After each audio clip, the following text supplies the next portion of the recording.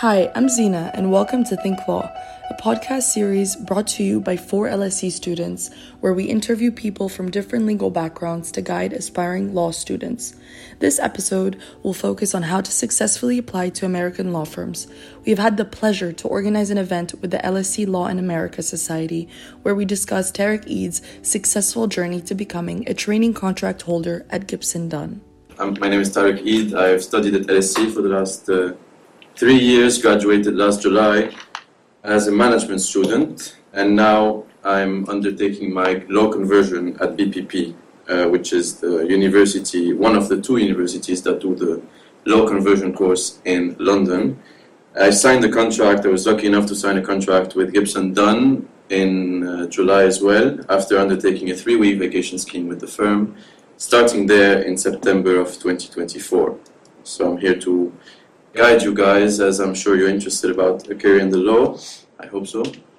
Otherwise, I don't see the utility of you being here, but I'm here to guide you through the process and hopefully help you. So what made you go into law in the first place? Because your background is in management. You could run a business. It was a strategic decision, I think. I went into the management degree knowing I was going to do the law conversion afterwards, because I knew I wanted to be a lawyer, but I was given a very valuable advice before applying. So this was in high school, which was that doing a non-law degree, in my case a business degree, would give me a commercial perspective, an out-of-the-box perspective, and an extra value added to law firms. And that's why I applied to a business degree, because I thought it was the most broad decision, which would include a lot of subjects, which would be useful to me in a law firm. So I applied to the management degree, knowing this would be the means to an end to become a lawyer afterwards. So did everything in my summers to be able to compensate this and have a legal profession internship baggage to then apply to law firms. So, and in terms of, so you had the strategy, I want to be a lawyer from the beginning, and they do want you in the application demonstrate an interest in commercial law. That's right. So how did you tick that box? I think through the internships I tried to gather during my 3 years at LSE, every summer I went into a law firm, one in Lebanon, my home country, one in Dubai, where my parents live, and one in an in-house team in London, to try and show these law firms I was applying to that, okay, I did a non-law degree, but law is in my blood, right? So this is what I want to do, but I only did the management thing to have an extra thing to add to you guys as law firms. So through law internships, through my involvement in the Law Society at LSE, through showing that it's the management degree, but it's to, in the end, become a lawyer. And any resources that you can recommend? Any podcasts? To know more about law firms, Legal Cheek was the best resource I can recommend, because it gave me everything I needed to know on every single law firm that operates in the UK. They have everything from practice areas to salaries to partnership numbers to trainee intakes to everything included. So and there are websites. Yeah, website, free, public to everyone. So. Now, how did you then choose where to apply to? Like, what criteria did you use to identify, or did you just carpet bomb the market? No. I think that's not a good strategy, to be honest, because carpet bombing the market is risky. You're going to have 40 applications, but 0 substance in the end. So what I did was target American law firms first, because they have a smaller intake, which is a very risky gamble, right? Because a smaller intake means a smaller chance of getting in. But once you're in, you're not just a number. You're one of 8, in my case, at Gibson Dunn, which means you have a value to the firm, you have a role, they need you, and you need them. Whereas in British law firms, with all my respect to these guys, they do amazing work, but you'll be one of 100 at Clifford Chance, one of 90 at Allen Overy, one of 110 at Linklaters. So that's another risky gamble. You have maybe more chance to get in, but once you're in, you'll get secretarial work, which won't add that much value to you as a trainee compared to American law firms, I think. So I targeted American law firms first. Then, when I had more time, I applied to some UK law firms, which, by the way, I didn't get any offer from them.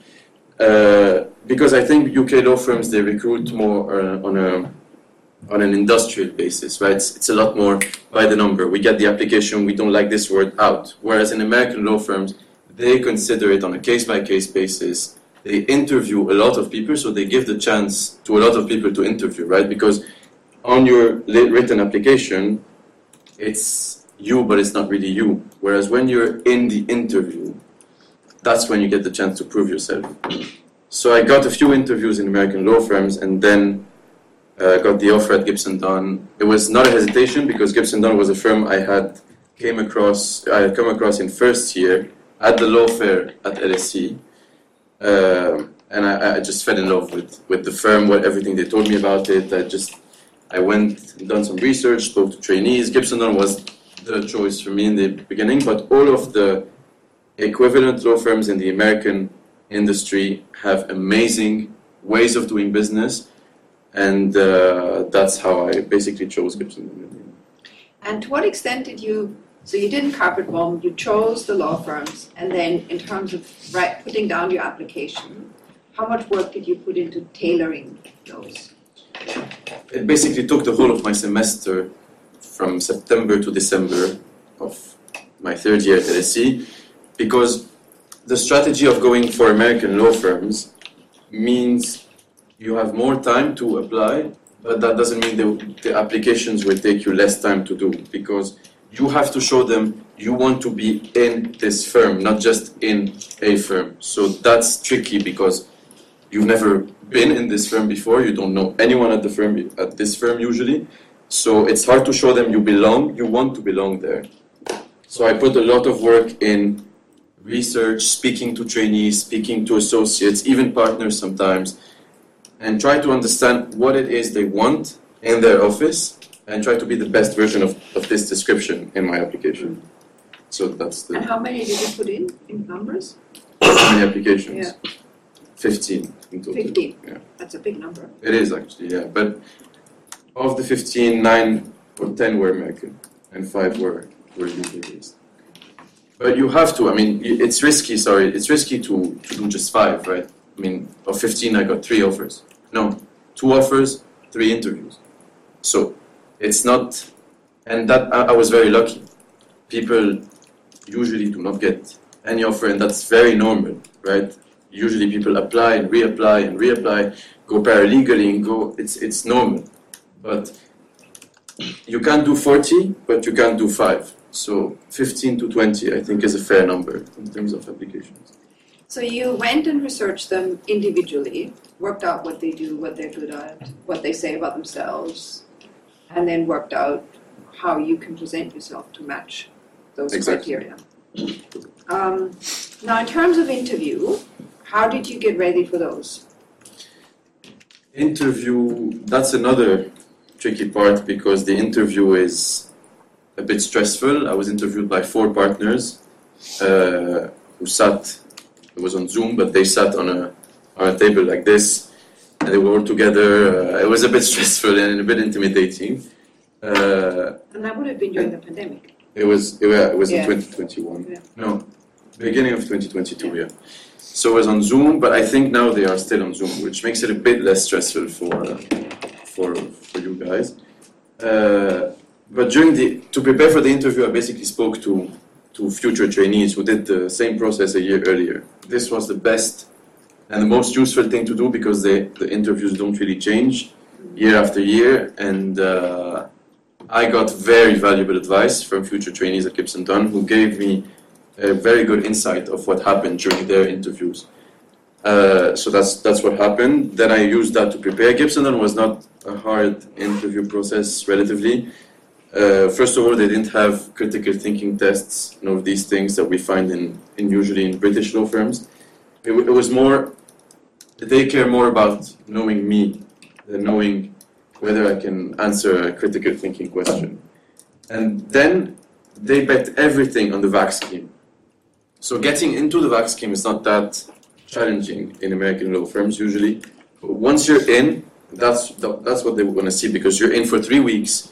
They can see where you're good, where you're less good, where you need improvement, if you can be a good addition to their office. So the process was 2 interviews. One was about me, just about my application process, about my application form, and the second one was more critical thinking based, where I had to read an article and then critically summarize and answer questions from the partner related to this article. Mm-hmm. So they looked at your analytical skills through a text. But you're not a lawyer. Yes. So do you think the people with law degrees would get more of an exam type situation? No. It's the same process for everyone, and I think non-law students like me were not at all handicapped by this, because first of all, the article was not law related. Then during the VAC scheme, we get a lot of work that's not law related, and the law related work is very straightforward, it's mostly contract based, to see how we can structure things, how we can talk about things, how we can include things in our analysis, and whether we have what it takes to be put, basically, I'm quoting a partner here. He said in plain English, I want to know if I can put you in a room with a client, go to the restroom, excuse my French, for 10 minutes, and be able to leave you with this client, and no, you're not going to talk about just the weather, right? He wants to know if he can leave me with this client for 10 minutes and know that I can be an intellectual talking partner to this client, right? So if you, in the 3 weeks, show them that you can be in a room with these people, convince them that you can be a valuable addition in terms of work, quality of work, but also, and most importantly, I think, in terms of social interactions, that's what it takes, right? Because I had a big disadvantage compared to law students. I didn't have the academic writing qualifications that they needed. I'm a management student. My course was mainly quantitative, math, finance, stat. I did not have what it took to write law academic texts or even law contractual texts. That was a disadvantage. And I was told that, plain English, straight in the eyes, you do not yet have what it takes to write good contracts for us. But this, you're going to gain it in your 2 years law conversion course. What you have is the social interaction skills that we need to build meaningful relationships with our internal colleagues, co-counsel, and clients. That's what they need. So what happens then during the VAC scheme? So you got yourself into a position where they accepted you into a VAC scheme, and then were there different seats? What did you see then? So there were 2 seats. It was a 3-week VAC scheme, 2 seats, 10 days each. We had a choice, but it was not really a choice. We could put three preferred seats in a list, but then they would allocate seats in terms of availability. I was put in employment for the first 10 days, and then in restructuring, corporate finance, which was great. The 2 seats were great because they were very different in terms of what I did in each. And the good thing about Gibson Dunn specifically is that we can, even if I was in employment and financial restructuring, I could and I did ask for work from other practice areas. So I did work for arbitration, and I did work for white-collar crime. This is proper to Gibson Dunn because they have a free market system, as they call it, where if you're in the corporate wing, so the transactional wing or the litigation wing, you can do work from other practice areas within these 2 wings. So I was allocated these seats, but I did work for other seats as well. So when you say work, what was it that you were doing? To my good surprise, it was very, very intellectually stimulating work. It was not secretarial work that just involved drafting and reviewing. So one example I can give is I was working with a partner I met there on a loan. So his client wanted to lease an airplane I worked on the loan and I saw everything that happened during the proceedings. So the meetings, the negotiations with the banks, with the client, with the co-counsel, with the extra counsel, with the opposing counsel, everything that happened, I saw the process, and my task day to day was to review the loan agreements as they amended them and try to find loopholes and maybe problems in these loan agreements, and then come back to my partner and say, this is good, this is not good. And even if my work was going to be reviewed 5 times, it was nice to see that I had a purpose, even as a VAC schemer in the firm. Okay. Yeah, so anything else you think you would have liked to know before you started this process? Specifically for Gibson Dunn, what you guys should know and what is useful to know is that they're going to assess, and I think it's the case for similar sister American law firms, they're going to give you day-to-day tasks which are not prepared, but we also had two pre-prepared tasks, which was one in contract review and one in arbitration, where we all had the same exercise. All 18 of us had the same exercise to review a contract, to write clauses, and this was a bit law-related, which I struggled with in the beginning, but then I had help from websites and resources, which Reuters Law, by the way, is a very good resource for that. And then these 2 tasks are extremely important because they are the only tasks which they can assess everybody on the same level. So these I focused a lot on during the 3 weeks. Other than that, the good thing at Gibson Dunn as well, which I think is unique to the firm, I might be wrong about this, every single person who has had an interaction with you during the VAC scheme can give feedback. Anyone. So personally, I got feedback from people I had met once at one talk or one social event, or even the very nice lady from the cafeteria gave feedback about me. She said, so this I did not know before, and just being nice to everyone naturally is crucial at Gibson Dunn, because I can give you a good example of someone from the VAC scheme the year before me who was the best VAC schemer they ever got, right, in the 7 years they've run the program. He spoke one time in a mean way to a member of staff, and it didn't take 2 seconds. He didn't get the training contract, right? Because this member of staff said, this guy spoke to me in a very condescending way and only was respectful to partners, right? So be respectful to everyone at all times, because you're going to be under a lot of pressure, and it's easy to sometimes lose it, right? Let's be honest, we're all human. Sometimes I worked until 11 p.m. at Gibson Dunn during the VAC scheme, and it was easy to let the stress get the better of you.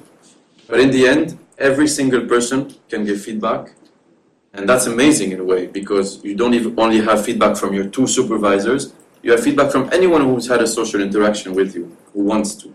So an email goes out in the end, says, anyone who's had an interaction with one of our VAC schemers, give feedback if you want to. And it's amazing, because people who I didn't even think would give feedback actually gave feedback and said, this guy is good, hire him. And so you got to see it, did you? Which one? The feedback. Yeah. No, not everything, but we have a feedback call in the end. And for instance, I that's an interesting story, because I was looking for Lebanese people at Gibson Dunn on the internal database, and I found there's a Lebanese guy in Dubai. So I reached out on Teams, and I was like, hi, I'm in London, a VAC schemer, can we have a call? Just a social call. I was just meaning to connect with Lebanese people at Gibson Dunn. This guy then phones HR in London from Dubai and says, that guy reached out to me in Dubai to speak with me and ask me about my work there. Hire him, right? So that I found out after I had signed my offer. So that's to show you, in American law firms, and I think more specifically in Gibson Dunn, human interactions are here, and everything else is one step underneath. That's what I think I really much. So they like your ability to network. Exactly. Yeah. I can see why. So what about grades then? How do you think? I'm not going to ask you about yours, but No. how important are they? Like, what's the how much of an indicator is your grade profile? This is, I hope LSE academic people are not listening to this, because grades don't matter as much as I thought they did. 2-1, thank you very much. That's it. They did not look at one. I mean, maybe that's because I was in a business degree, but I'm sure they will look at every single one of my law modules now. But they required a 2-1, 60 flat, and not even a high 2-1. I was lucky enough to have a good grade, but they really did not care that much, because, and I asked the graduate recruitment team there, I mean, how important are grades? They said grades are a way to filter you, because we know that if you get a 2-1 at LSE or at an equivalent university, you're a good student. But we want to see how you interact with people. So you get good grades, then you pass all your law modules at BPP, or in your case, if you're LLB students, you have to get a 2-1 in each of your LLB modules. I think that, don't quote me on this, but because at BPP we have to pass each of our law modules. I don't know if in LLB, 3-year LLB courses you have to do the same, but grades, No, yeah, doesn't matter. Yeah. doesn't matter. Yeah. So just a 2-1 total. They don't really care about anything else, basically. And then what do you wear? Talking about suits. Suits, full suits. Full suits, like jacket, tie. That's vax like schemers. suit. Yeah, Okay. completely, with a tie and everything. Because and for ladies, very formal attire as well. Because you're here for 3 weeks. You do not. The margin for error is way lower than if you're here for 2 years. So in 3 weeks you have to prove yourself, and I think that was the most stressful part of it, is that every single step you make in this office for 3 weeks is assessed, basically. But that does not mean you don't have the right to make mistakes. You do. You have. I did make mistakes during my vac scheme, and I did not get everything right. And they do not expect you to get everything right, but they expect you to if you get a mistake, assume it and say, okay, here, this was wrong. I'm going to make it better here. But in terms of the formality, you have to be at your best, the best version of yourself, basically, for 3 years, for 3 weeks. That's what's most stressful about it. Associates and partners, they don't come in full suits anymore, right? Because after COVID, the era of being formal all the time is a bit less predominant. They wear suits only when they meet with clients, basically. Before I open the floor for questions, what goes through my head is it going to be as intense going forward, do you think, through your period as a trainee? Do you feel you'll be under constant surveillance? No. I mean, I know for a fact that when you're a trainee or then an associate, the room, because the period is longer, right? I mean, Gibson Dunn especially, they hire vac schemers for them to stay, hopefully, for their whole career at the firm, right? They want to grow their own. Some partners I've met at the firm were there for the last 37 years. 37 years. So they joined when they were a graduate, and they are still there now, in their 60s. So then, once you're in for a long time, the room for error is a bit higher, right? Because you have more time. You don't have to prove yourself in 3 weeks, and then they're going to tell you if you have a job for the rest of your life. So when you're a trainee, you always have to do good because you want to be retained. And when you're an associate, you want to do good because you want to make partner. So the pressure is always here in a way, but over a more extended period of time. So less condensed and less stressful. For 3 weeks, you have to be the best version of yourself every time you walk out or you walk in that office. Okay, so questions from you guys? Yes, please. You mentioned that some nights you would be working until 11 p.m. Having done a vacation scheme, what would you say about the work-life balance, and if there's any way to kind of... It's fine. Really, it's fine. And in your 20s, it's fine, right? I mean, work until 11 p.m., 2 days a week, if you have a big deal, big contract, big transaction, big trial, it's fine, right? And so it's fine is of course a question of I'm it's happy with relative. it. Yeah, it's relative. It's all relative, right? If you So can you quantify what you saw the workload was? Right. So, yeah, again, it's fine, it's relative, right? But my opinion is it's high effort, high reward in this environment, right? So, the good thing now is with work from home, everybody was out of the office by 5 p.m., 6 p.m., tops.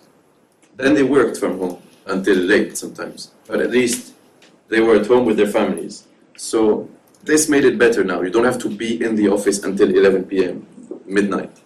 If you have work, you can leave at 5, work from home.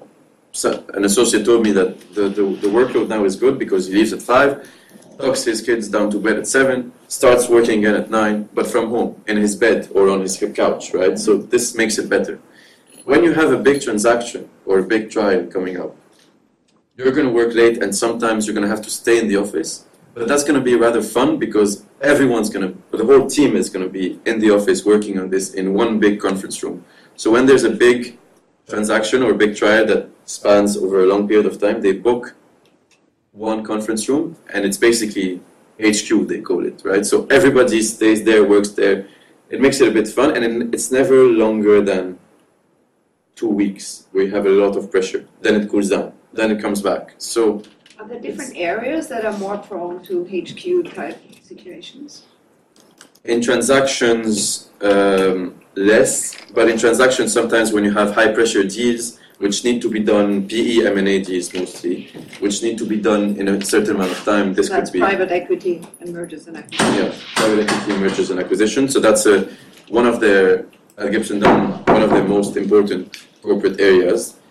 And in litigation, which is more the arbitration when there's disputes side of the business, you have these but over longer periods of time, right? Because some trials last a year or 2 years, and you have 2 weeks of pressure to have one injunction passed and then it cools down, so it's relative.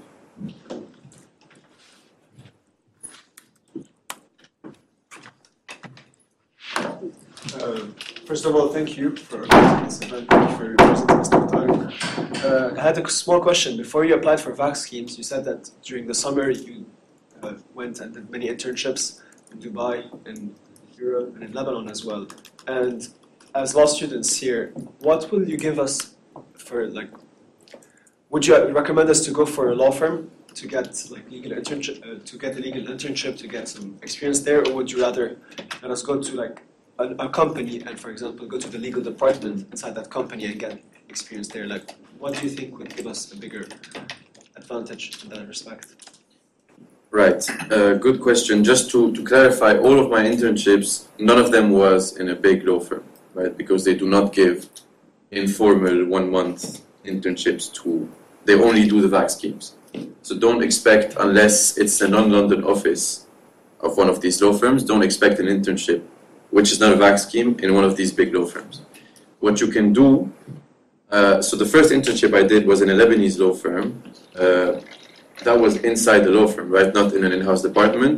That was amazing because I learned everything that was happening in a law firm on a smaller scale. But that was amazing. That was what gave me the base to go forward.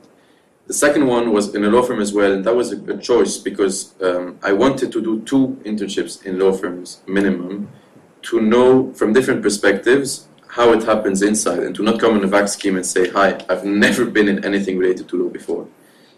Then the third one was a coincidence, and that's what's nice about it, and that's to show you guys that opportunities come when you expect them the least. I interned in the legal division of CNN in London, and this was a complete coincidence because I was in a restaurant with my father, and a guy walks in who I knew from TV, and this guy was the global head of the commercial division of CNN, so everything that did advertising for the firm. So I walk up to this guy and say, hi, I'm a student in London and I love law, and I would like to speak with you to explore opportunities at CNN in legal. Next day, this guy puts me in touch with his head of legal, which then puts me in the process to have an interview for an internship, and everything works out in the end. So the in-house thing was good because it gave me a perspective of what happens in a non-law firm, but on the legal side. And it also showed me that I prefer to be in private practice, because private practice is more substantial work. In-house can be more redundant. But I told the story of how I got this internship to show you that opportunities can come from an elevator, a restaurant, a classroom, anything. It's not just the law application portal you have seen, I think, for the last 3 months. It's everything, right? So, yeah. So be prepared to hustle a bit on your own. Exactly.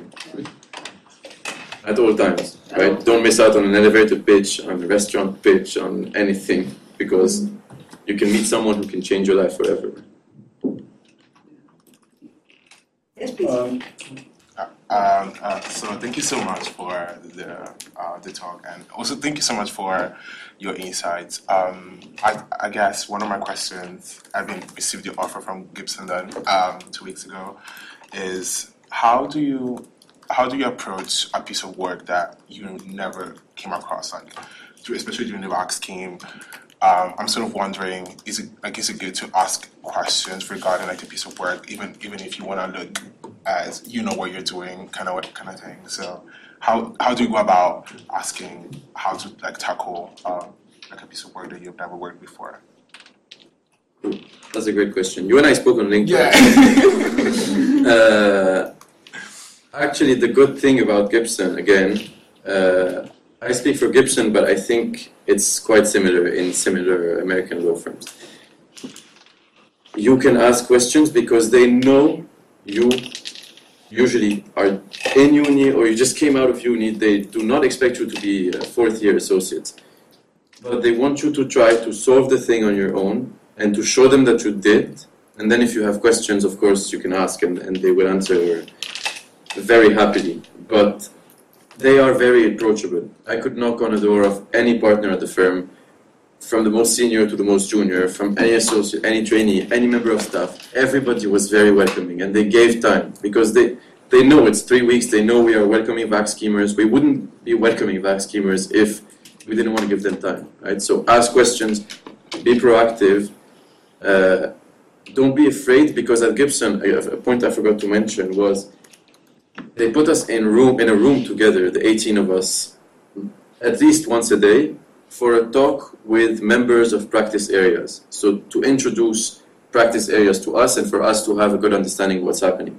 During these meetings, graduate recruitment is sitting at the back of the room, watching everyone, what they say, the questions they ask. They write down people who ask good questions, and they write down people who ask questions just for the sake of asking questions. They know what's happening. They've been in the business for 20 years, in the case of Gibson Dunn.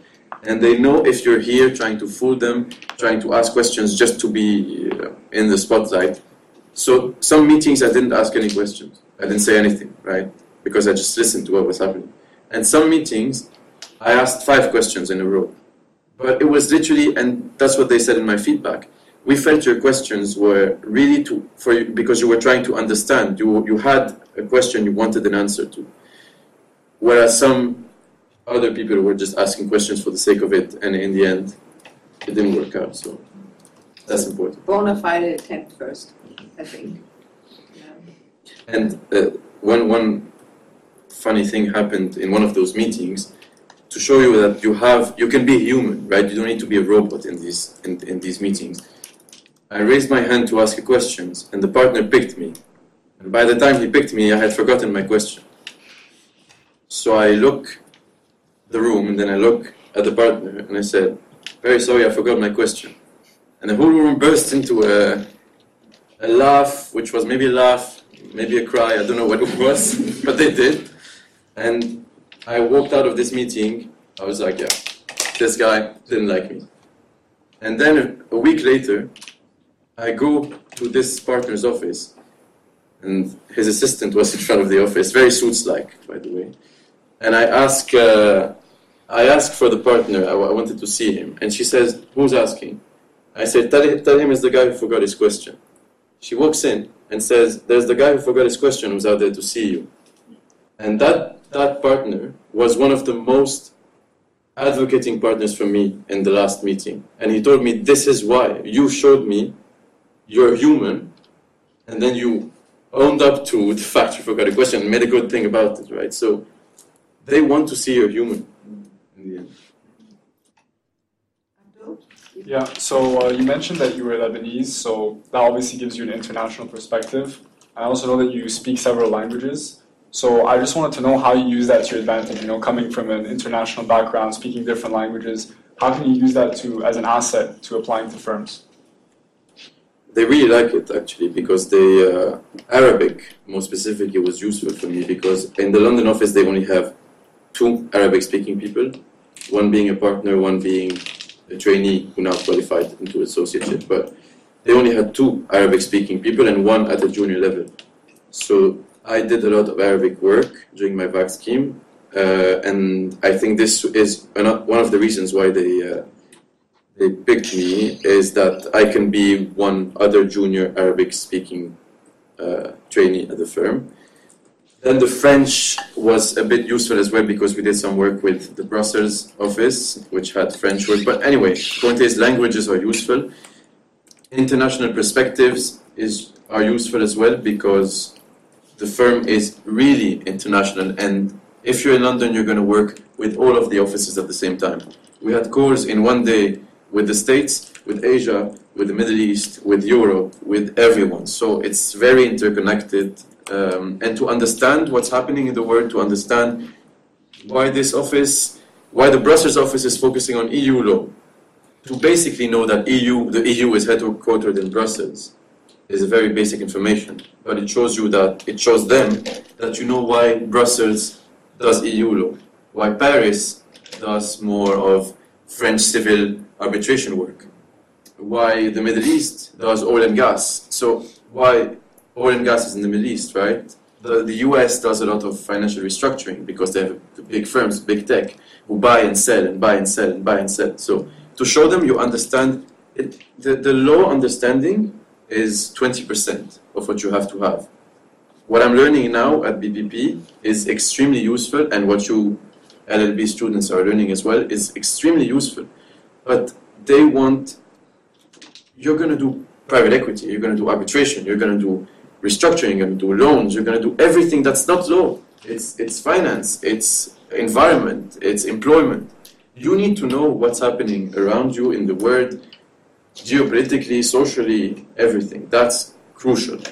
And this is very easy, just following some accounts on Instagram and watching daily news. That's crucial. It's easy, but it's crucial.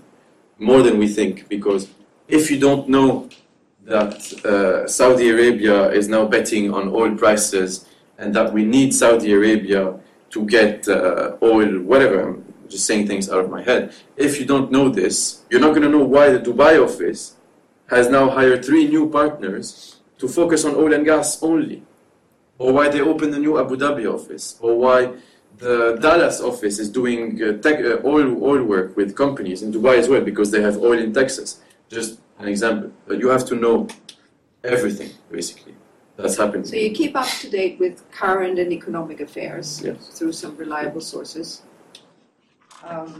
Reliable is relative again. Yeah, well, reliable is probably a good idea, no? Yeah. But I mean, some people would find the news I read not reliable, right? But in the end, it's the main ones that we all know, right? So CNN, BBC, these are good ways to do. But financial news as well, Financial Times, Bloomberg, these are usually very reliable sources of financial information. And on the arbitration side, you have the arbitration review, you have the law review, the Law Society of England and Wales has a lot of updates they publish as well. You can read updates from firms specifically. So Gibson Dunn, they publish every time they close a deal, every time. So that's useful as well. Okay. Next question. Yes, please. How would you network at social events at the firm? Like, what do you recommend? That was a point actually I forgot to mention. Social events. They had 3 social events throughout the VAC scheme. One of them was the summer party, which was amazing because we got to see the whole office reunited at this event, 100 people basically, and we were just thrown out there, right? VAC schemers, the first time in, 1 week in actually, it was the first week of the VAC scheme. They threw us in the summer party, go network, right? And the HR, of course, HR are always here, always watching from one corner of the eye. What is this guy doing? Where is this guy doing? So if you speak only to partners, they're going to know, this guy thinks he can only speak to partners and make his way in. If you don't speak to any partner, this guy is too shy to go speak to partners. So you have to find this balance, which is hard to find, but which you can find in the end. You will find during the VAC scheme of who you speak to, how you speak to them. It's social, right? These social events, by definition, are social. So what do you do? Have you been at Gibson Dunn for a long time? Is your family in London? Do you like London? Where do you go in your summer vacation? Everything, just social interactions. How would you speak to your friend? How would you speak to your parents? Same thing, right? So don't see these people as aliens. They are people just like you who go to the same restaurants, maybe a bit more expensive restaurants. But they are people just like us. They are people just like us. I mean, they really do not want you to think they are aliens, basically. So speak to them. As the second social event was there was a trainee event which we got to attend, and there was one closing ceremony, basically, which some people attended as well. But we had a lot of social events with practice areas, with people, so it was really well on the social aspect.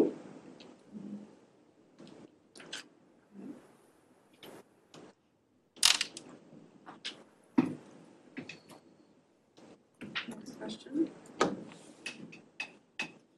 All good. Anything you want to add that you, on reflection, think you should mention? I think on reflection, the whole process is more scary than it looks, basically. So during It's worse than it seems now? Yeah, the process, I mean, when I was, before starting my applications, it looked like a giant mountain that was unclimbable, basically. Yeah. But in the end, once you get a grip to it, it's fine. And most importantly, once you're in the firm, that's when you're really going to get to prove yourself, right? Because they are going to see you for 3 weeks again. They're going to watch everything you do. And they're going to see basically what's happening with you. They're going to see if they want you in their office full-time for 2 years and possibly for 30 years. And they're going to want. But in the end, don't speak to one person, but don't speak to 50. Build a network that's going to be strong enough for them to advocate for you because there's a final meeting in the end, which is very scary, when I put it this way. So 8 partners, they sit in a room, they have a list, 18 of us, and they debate for hours and hours and hours and hours of who's going to get in and who's not going to get in. And in my case, I waited a week because the people with me on the VAC scheme are all 25, 26 and older.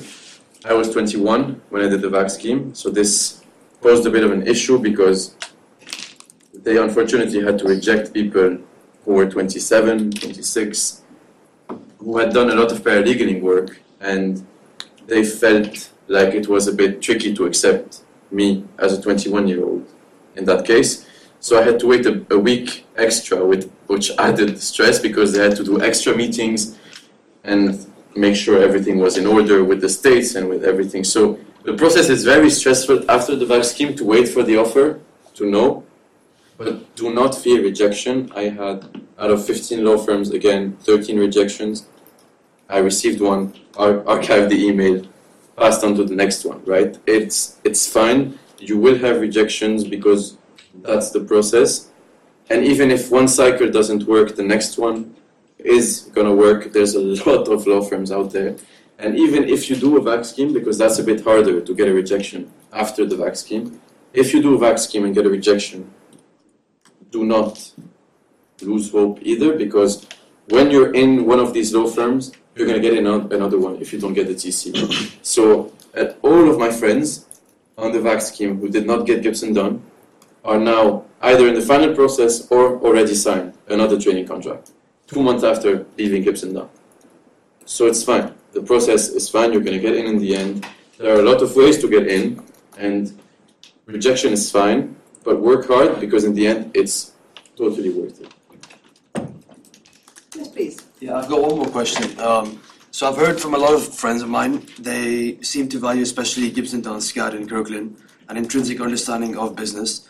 And I've heard that a lot of people, even if you start a venture, it doesn't really turn out to be successful, the lessons you learn from it seem to be pretty valuable, and they seem to be putting a bit of emphasis on that aspect. I'm sorry, I'm cutting you, but I'm not hearing. So the point I was making is a lot of these firms like Kirkland, Wyatt especially, seem to be emphasizing that understanding of business. Yeah. And I've heard stories of people starting something and not working out, but that really driving like their application. How important would you say that aspect is? Starting a business? Yeah. You mean as applicants As to a have student, started a business? Yeah, as a student. It's funny you ask, because I started an NGO in Lebanon. I founded an NGO in Lebanon a year before applying, when the crisis was very intense, and this NGO helped people to find jobs. Right, so we had 20 volunteers who worked part-time, and we helped 400 people find jobs in the end. This was very useful. I mean, they liked this a lot, Gibson Dunn, because it showed an entrepreneurial side to my application. They liked the fact that I tried to do something, that I endeavored, that I helped, that I got out of my LSE comfort zone management. I did something else. So, and it's easy. It's relatively easy in terms that I didn't have any funding. The NGO did not receive any donation and did not have any cost. It was all online, all Zoom meetings, all social media. So it's not that hard to create something if you have an idea in mind.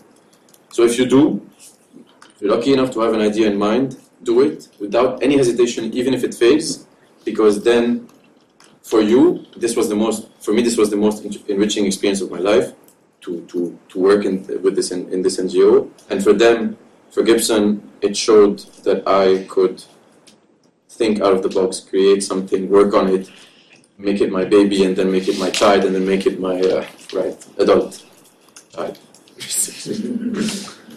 So if you have an idea in mind, don't hesitate, because they like it. Yes, please. What's the main difference to applying for VAC schemes in the UK and in the Middle East, for example? So I applied to two Middle East VAC schemes. There's not much of a difference. The difference is that you have 1 year there in Dubai usually, which is good, but it's bad at the same time, because Dubai now, for me, the Middle East is a career plan for the next 10 years, right? Maybe in 10 years, in 15 years, I would move to the Middle East, to Dubai. But now, the Middle East closes some doors for us, because London, you have a lot more exposure to a lot more cases and a lot more clients. The scale is 10 times higher in London. So, advice I got, which I found useful, was you go to the Middle East later. When you got exposure, when you grew your network, and when you can use this there. But to grow now from age 22 to 35, London is a better base, because you have everything here, right? But Middle East VAC schemes are sometimes easier to get in, because especially if you speak Arabic, because it's a requirement, and smaller intakes, so you have a bigger chance of getting a training contract. But Middle East VAC schemes are only available in 4 firms, I think, which are the Magic Circle UK firms. I don't know if I'm right on this, but it can be a good option if you have the opportunity. Thank you. Okay. But it's the same application process. Just there's an extra question, why the Dubai office, basically. Yes, please. If that's all right with you, could I ask you to speak a bit about when you did your research about Gibson Dunn, like what was it about Gibson Dunn that appealed to you specifically? Was it like its strength in the Middle East? Was it its practice areas? Like what made you get a passion for the firm? I think it's a bit of everything, right? But the most important thing was the advice I got from future trainees, which you're getting from me now, which is invaluable, I think, because this is what I think got me in, right? Applying what I heard, knowing why the Gibson Dunn is the best choice for me. And I think if I have to summarize them, it's the human value they have. You're not a number, you're a person, they need you, you need them. It's a two-way street. And the work that trainees do is work associates do in other firms. So you do really important work. In every case, usually there's one partner, two associates, one trainee. So it's a very closed circle. You work with them. You have direct access to partners. You usually work with partners every day on their job, which is, I can assure you, not the case in UK firms because of the bigger numbers. Not because the work is not as good, because just the numbers are too big. So 100 people, 100 new trainees a year is huge, right? I mean, how are you going to accommodate? So the question then is, you identify people who are trainees. Yeah, on LinkedIn. On LinkedIn. LinkedIn, best friend, best everything. LinkedIn, you just write future training solicitor Gibson Dunn. And I think that's how reach out, a lot write a of message, people. thinking of applying, can we talk? Exactly. But do not ask them broad questions. Don't say, I sometimes receive messages on LinkedIn, not from you, you were good. I sometimes receive messages on LinkedIn, hi, tell me everything I need to know about Gibson Dunn. So, I'm not going to tell you everything you need to know about Gibson Dunn, right? So we're not, just ask specific questions.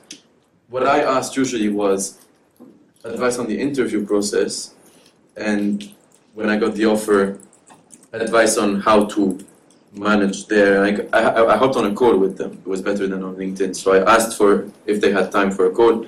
There was one trainee who now became my friend. We had calls before I joined. She helped me a lot in the process, and she guided me towards everything. And then in the end, that was the best advice I got. But in terms of how I chose Gibson Dunn, I think the VAC scheme helped a lot. But before that, I knew that it was a firm that would make me involved a lot in everything that was happening daily. And then after the VAC scheme, I was even more sure of that because of everything I said. I mean, the work I did, those people, the social interactions, people were genuinely nice. I did not meet one person who was not nice to me in this office. The small size is invaluable, 100 people in London. So, you know, everyone becomes your friend or a very good colleague, basically. So, the small size is very, very valuable, and it's not the case in a lot of American firms. So Kirkland is twice the size of Gibson in London. And this is what made me go there, the size. It's small, it's the same work, same money, but less people. So you, in the end, have the better interactions. Would you also think super long term in how likely am I to become partner? I did, actually. And for that, LinkedIn as well, you basically go and see partners. How long did it take from trainee to partner? At Gibson or laterally.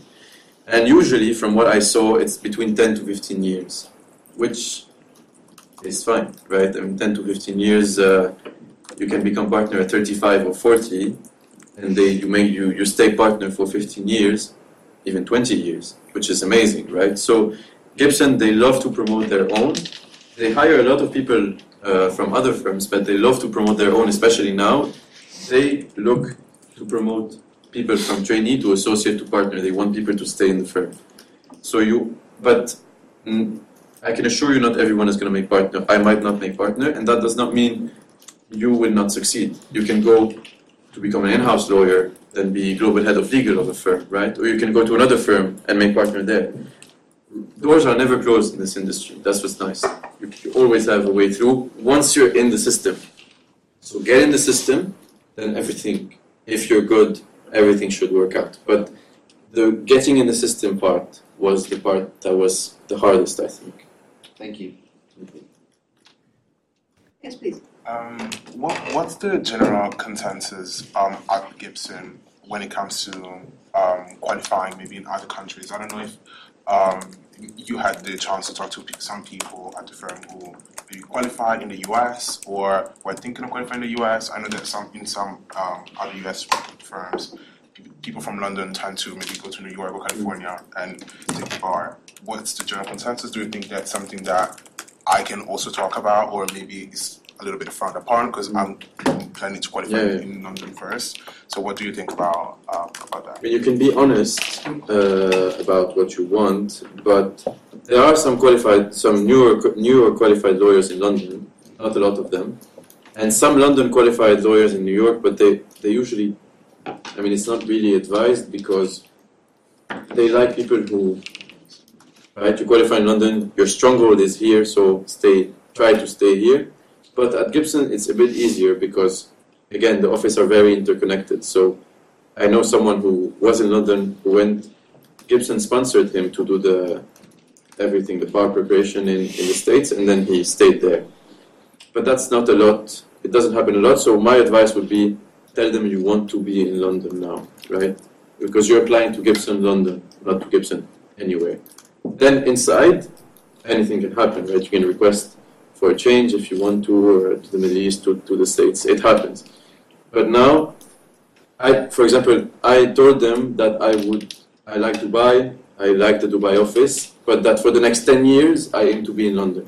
That could change. I could leave in 4 years and go to Dubai if the occasion arises. But you show them that now it's Gibson Dunn, and it's London, and it's the UK. Okay. Yes, please. When you get accepted for vacation schemes and you're dealing with other applicants who are applying for the same training contract, how do you deal with that level of competitiveness? Yeah, how do you deal with competition? Competition there, you mean, during the vaccine? Yeah, amongst your peers. The good thing about Gibson, again, is that I did not feel in competition with any of the 18 people who were with me on the vac scheme at any point. Because we became friends from the first day. A lot of social interactions as well, organized by them. So drinks with your vac schemers, axe throwing with the whole firm. I was up against the managing partner of the office in axe throwing, and I won, actually. But they make you have a lot of social interactions with them and with your fellow vac schemers, and everybody's nice, and they don't like this competition spirit. If they feel that you are here to win, every time talking about the training contract, they're not going to like it. We didn't mention the training contract, never. Like maybe towards the last week, we started talking about it and discussing some things about the CC, but become friends with these people. These can be your colleagues, your co-counsel, your opposing counsel, your clients, your husband. But a lot of things come from the social interactions you're going to do there, right? So they love it. They want you to be friends before being competitors. So that was not a problem. Yes, please. Sorry, something that's related, more about like competition before you get the VAC scheme. So how do you differentiate your CV from other people's CV? Because there are going to be thousands of applicants, and how do you show that you are the best applicant on writing? In the end, you can't be sure, right? You cannot be sure that you are showing them you're the best applicant in writing. But my strategy was non-law student, but my life outside of LSE was only law related, right? So everything I did outside of LSE, law society, inside LSE, but my internships, my conferences I attended, talks, things like these, was law related. So I preferred to do that rather than showing them. I did management, and then in my third year I had a revelation that I wanted to be a lawyer. It's been the case from the very beginning, and they had to know that for me to be able to say what I wanted to say in the most honest way, because it's the truth, right, in the end. I've wanted to do this since the 9th grade. So I wanted them to know that.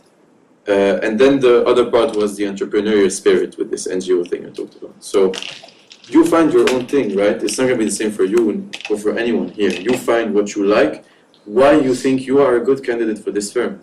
Is it a thing you did at uni? Is it a thing in your family? Is it a thing in your community? It can be anything, But it has to be honest. They will know if you're trying to, I'm not going to say the word, your way in. So thank you very much to Abdul for organizing and to you for answering all the questions. Thank you. And I'm sure you can stay around to Of course, yeah. answer some more questions. Feel free to connect if you want on LinkedIn or anything and ask me further questions.